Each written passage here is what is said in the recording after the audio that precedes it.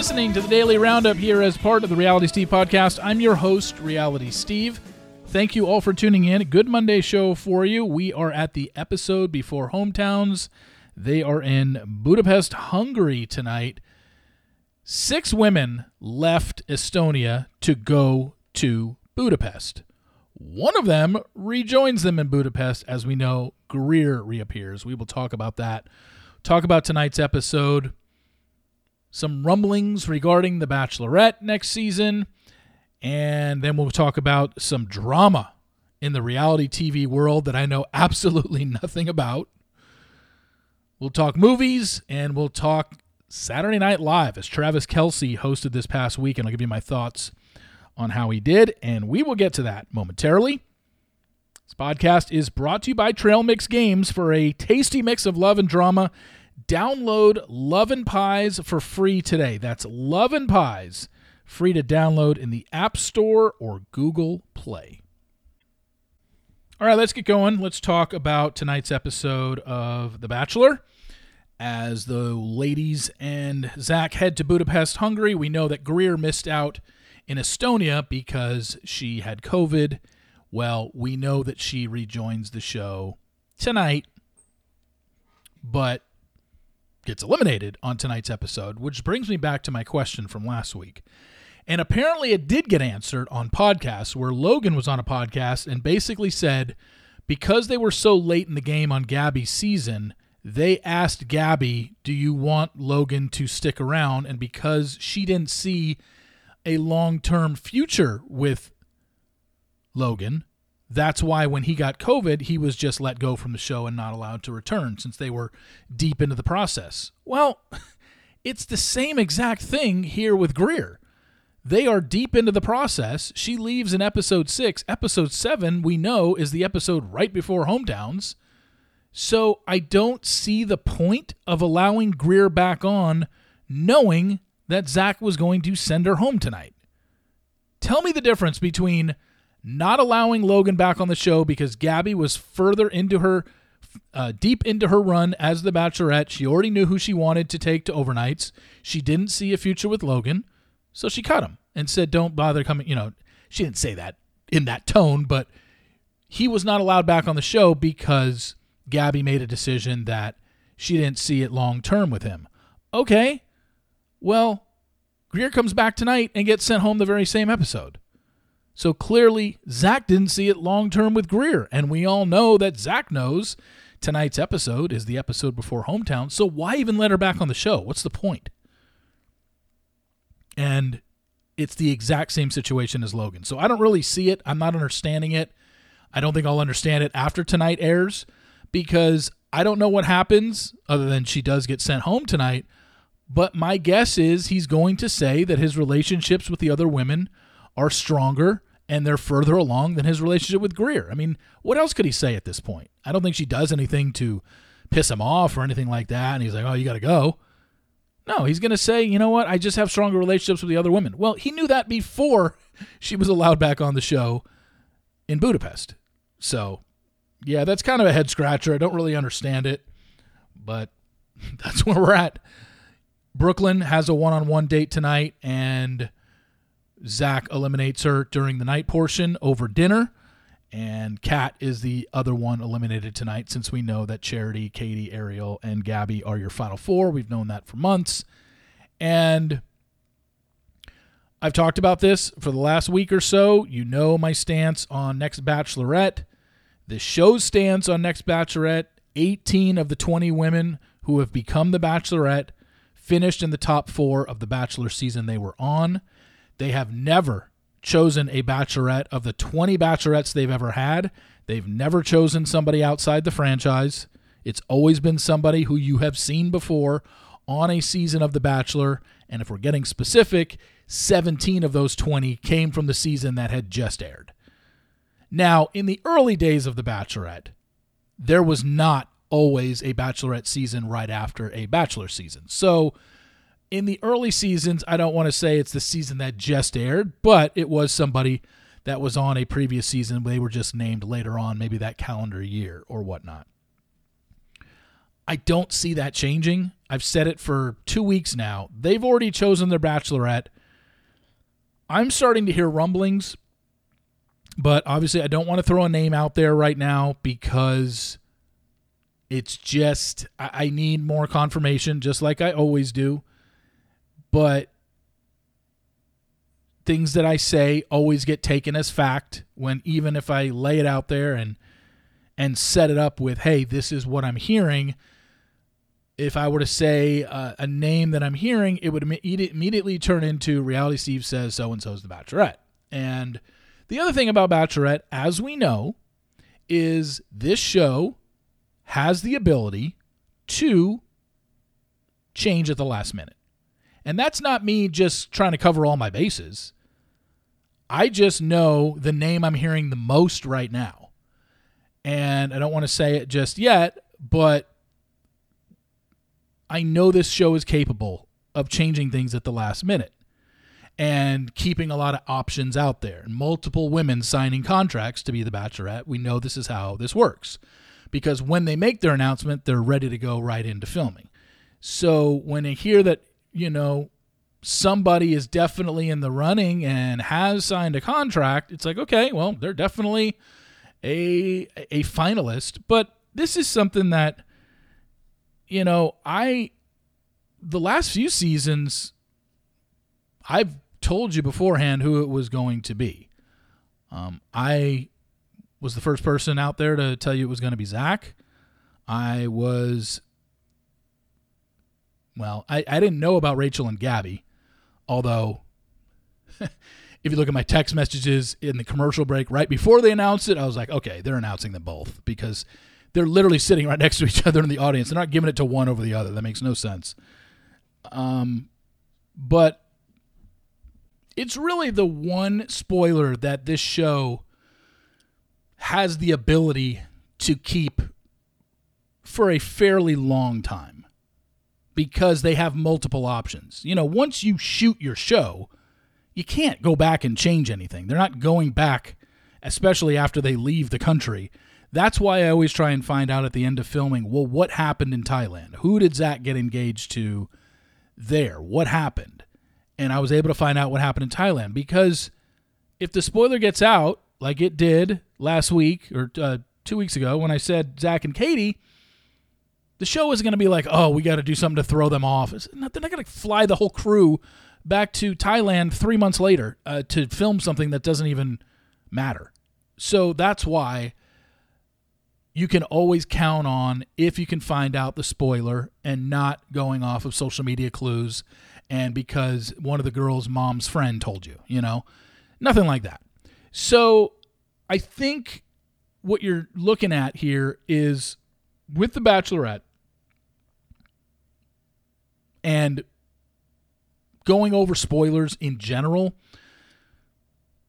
it's the one thing. The show can actually keep it somewhat of a secret. Yes, I was able to find out Zach ahead of time. I was able to find out a few more ahead of time, but I've never had a great track record when it comes to announcing who the next lead is going to be. Sometimes I've gotten it right. Sometimes I've gotten it wrong.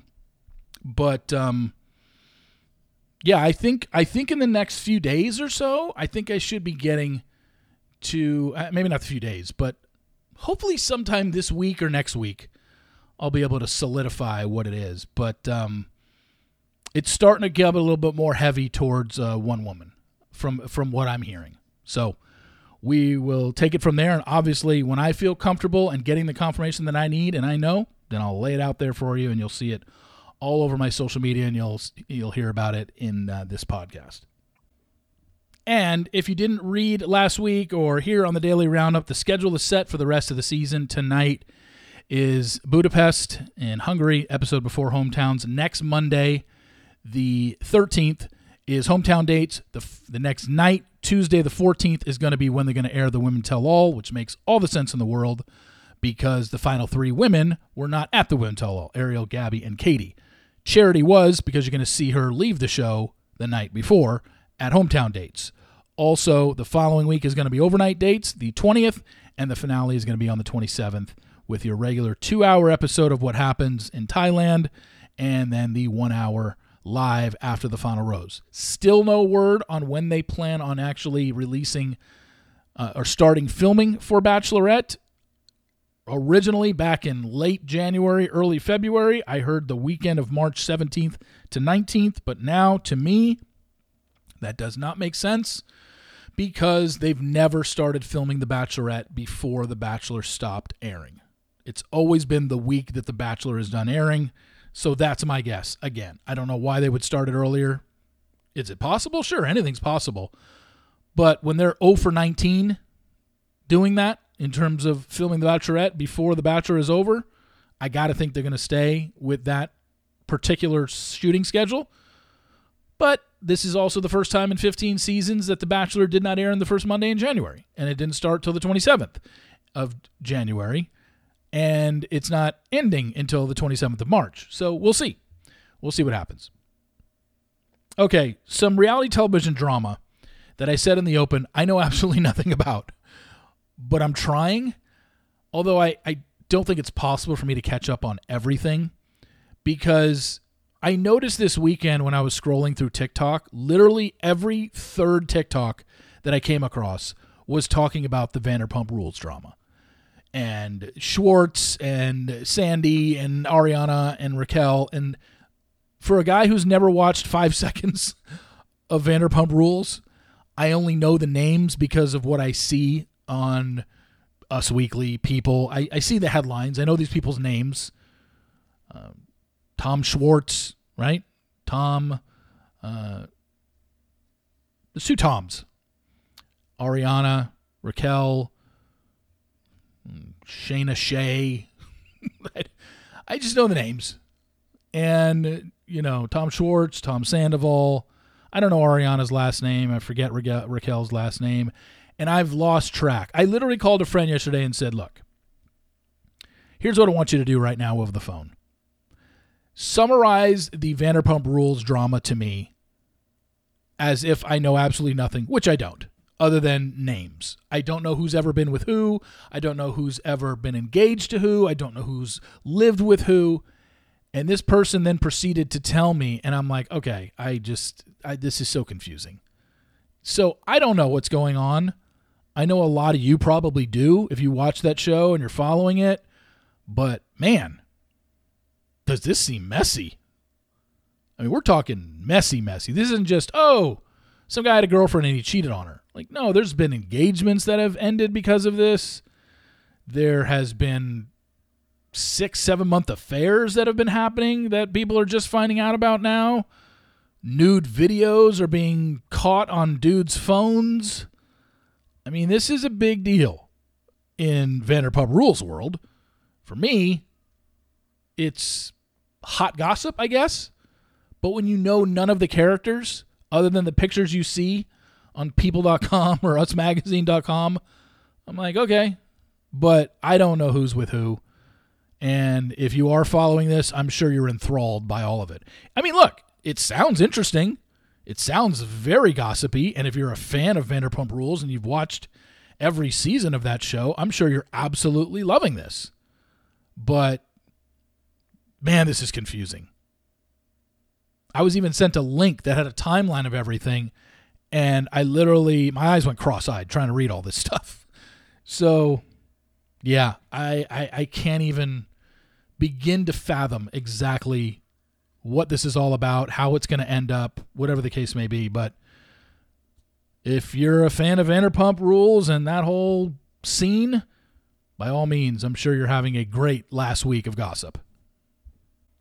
Let's talk a little movies. This past weekend, Creed 3 won the box office, bringing in $58.6 million, which is a good opening weekend, especially in the Creed franchise, considering the first Creed movie only drew, $29.6 million, and Creed 2 opened at $35.5 million. So for this to get almost $60 million is really big. And you think Jonathan Majors had a good weekend? Jonathan Majors plays Creed's nemesis in Creed 3.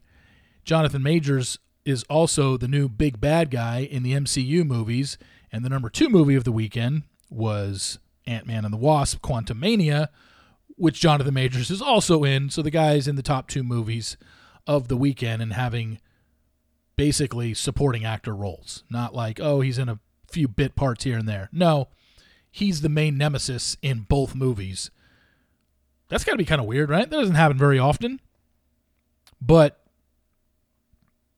Creed 3 gets the top draw this weekend.